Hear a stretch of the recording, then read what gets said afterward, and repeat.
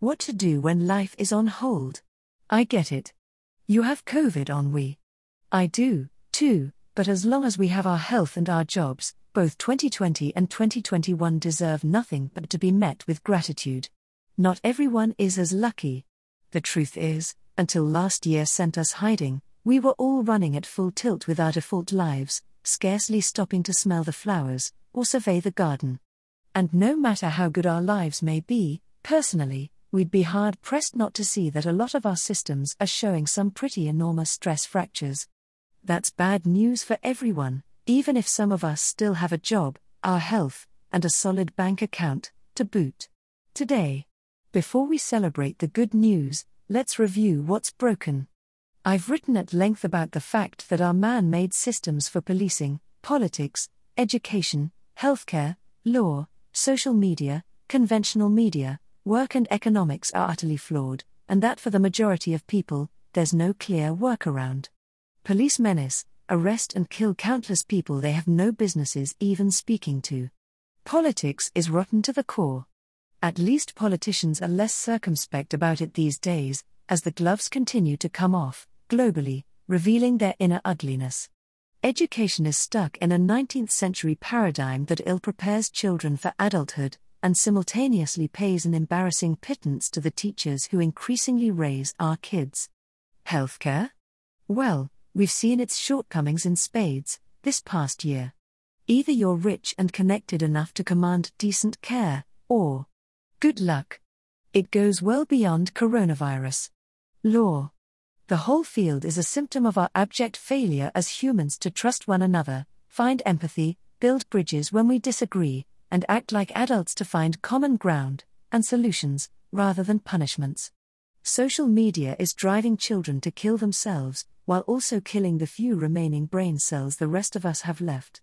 Certainly, it's turning us all into decreasingly interesting, easily distracted, grossly misinformed, hyperbolic and intolerant narcissists. Conventional media? Intelligent print publications have gone the way of the record, a niche market, and their audience is a tiny subset of people who still read long-form. #elitism and work. Congrats! Now everyone knows that no one likes a daily commute, that being saddled with a 5-year inflexible lease that's no longer a fit by month 2 is no longer necessary, and that the majority of the time we spend in our seats at work, adjacent to other silent workers, is not only unnecessary, it's distracting, when we really should only be there in times of focused collaboration and training, because work's bonding and loyalty capital is built when we leave work, to break bread, have a drink, or get to know one another. And economics itself is what drove most of these things to be broken in the first place, as the race to amass industrial-scale wealth pitted neighbor against neighbor in response to a false narrative of scarcity, turning all of life into a competition it was never meant to be in the first place, when in fact there are solutions to everything that leave no one outside in the cold, if only we chose to avail ourselves of them. It is our choices that create conflict, not the lack of alternative options. No one has to lose. We simply made it so. Which is why I'm in no hurry to keep any of this stuff. It's time for a better mousetrap. Tomorrow. So where does all of this leave us?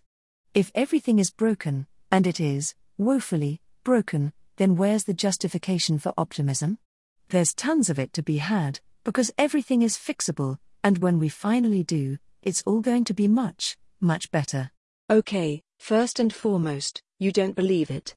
You think it's all talk, that nothing's perfect, anyway, and that better the devil you know than the devil you don't, to steal a taverner's phrase. You don't like change, undue risk, or the pain that uprooting causes, while you do like many aspects of your life, as it is, thank you very much. What you don't like is COVID, and what it's done. You don't like not being able to socialize outdoors or visit family, go to restaurants and bars, do fun stuff with the kids, spend time with your co-workers, plan trips, see movies and concerts and sports matches, shop, and most of all, not fear dying because you didn't maintain social distance from other humans. I get it. But this is exactly the time, and serial entrepreneurs all know this, when the smart people invest time in reinventing parts of themselves and their business enterprises in lockstep with the times, so that when things do get better, which is around the corner, they are positioned to do partake in it. It's not only businesses. The power of people to bring about change has never been greater. The internet is the greatest network of resources ever conceived. We can collaborate with literally anyone on Earth. New paradigms in education and in work are already proliferating. Police are facing scrutiny they never have before, as are governments. Social media, admittedly a scourge and a blessing, is empowering people to fight corruption, find inspiration and community. New media that are already, in a way, supplementing education, and may well replace it eventually, are proliferating. Energy startups of all flavors are disrupting conventional fossil fuels. We are turning a corner, and it's a huge one. More on all of them, below. Nima. My friend Nima and I took a decidedly European stroll for a few hours around Fort Greene Park, in Brooklyn, just 2 days ago. Nima is a serial entrepreneur, and one of the most interesting people I know. He and I got into a long discussion about the democratization of everything. Work is already now in our pocket, as are all the connections we need to incubate whatever. 1/3 of the workforce is already self-employed, and we are nearing the point at which more people will be networked gig economy workers than not. Personally, I can't wait. The doctor is going online, as medical assessment, a forced measure, during COVID whose origins preceded it, regardless, is reaching every corner of the city, without overhead and travel time. Moreover, DNA and computational analysis will develop therapies we could have only dreamed of just a few years ago, as algorithms stabilize biology. Clean energy storage, a field Nima recently entered, will make every homeowner with a battery a miniature utility, with an income stream. Vertical aqua, hydro and aeroponics will collectively bring food security to anyone with a room in which to dense grow produce, using just 5% of the water and yielding 10 to 70% more produce than conventional farming, for the price of seeds. Without daylight. It'll be far more nutritious, too, because we will grow for health, not for profit. Still, this, too, will be an income stream. Ditto your 3D printed creations of any kind. I'm on the advisory board of a company already doing this, with teens, and any other networked, internet-based businesses you'll be able to incubate, then operate from anywhere, lowering your own cost of living, expanding your choice of living accommodation, and for those who feel like seeing the world while working their gig jobs remotely, merging travel with everyday life. I have friends in many countries, now, running US businesses, including the gentleman whose board I'm on.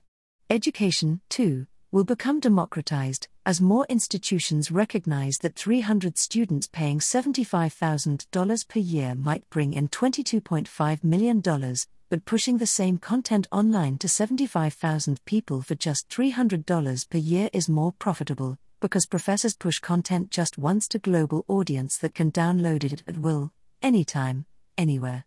Colleges' real estate costs will plummet, as will their payroll.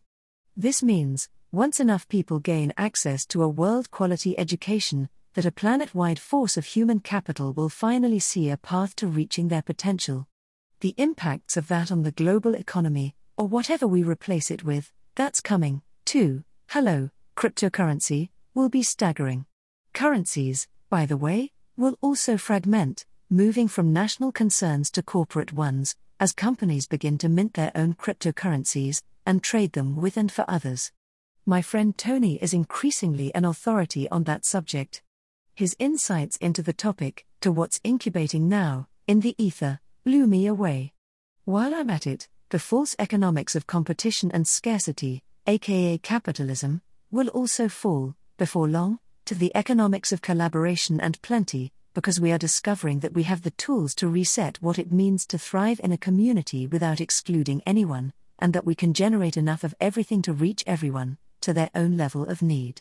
In sum, we will finally evolve from waging zero-sum, win-lose finite wars against one another, as we have for over a century, maybe two, to cultivating some plus, win-win infinite relationships and collaborations. One arm of this concept is called Game B, and if you look it up, you'll see eponymous communities popping up everywhere, as well as scientists studying this stuff, and companies already incubating models of governance and financial distribution that are more just than unchecked, free market capitalism ever admitted was possible. Jim Rutt, the former chairman of the famed Santa Fe Institute, one of the world's top science and technology think tanks, gives a good primer here. He has been working with guys like Jordan Hall, John Verveek and other luminaries to innovate a better model of human community. Their first foray, the Civium Project, is wildly impressive. There are great videos Hall, et al., have put onto YouTube if you want to spend a few hours learning about them. There's also a good primer on Medium here, by another author. Jordan himself, by the way, is a fascinating human, who keeps fascinating company.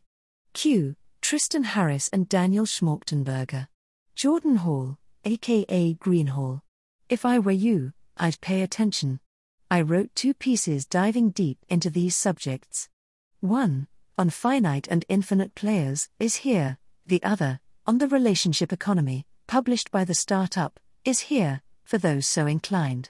Essentially, we are going to see an incredible renaissance in human activity of all kinds, leading, somewhat ironically, to a sort of return to the cottage industry that preceded the urbanization of the world, before the industrial age brought about the wholesale fragmentation and disempowerment of humanity.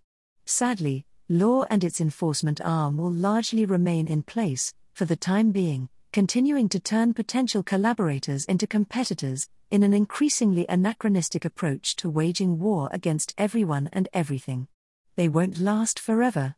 So, go dig in, and tap into your inner optimism and entrepreneurial spirit. Spend some time on the internet finding out just what others are doing in each of these spheres. It's incredibly exciting, and will bring some well-founded optimism, because these things are already among us, and no longer theoretical, and perhaps inspire you to dive in and play a part in it. It's never been a better time to incubate a new idea. We are on the precipice of a wholesale societal reset. The doom and gloom predictions about humankind, I've lapsed and written a few, myself, are largely, likely, misguided. As with anything, it is what we act on that will guide outcomes. But, from electric cars to MOOCs, massive, open online courses, to room-sized farms to off-grid, net-positive homes to decentralized, network jobs to game-B societies to car-free, culturally dense cities, we didn't discuss that one, but it's coming, too. Read this, just to name some of the things going on in the world. Right now, it's a brilliant time to be alive. Back to my title question, what to do while life is on a simmer. Dive in, the water's warm, and plan your next move. You've got an embarrassment of choice in front of you. The only mistake is not to ride the wave.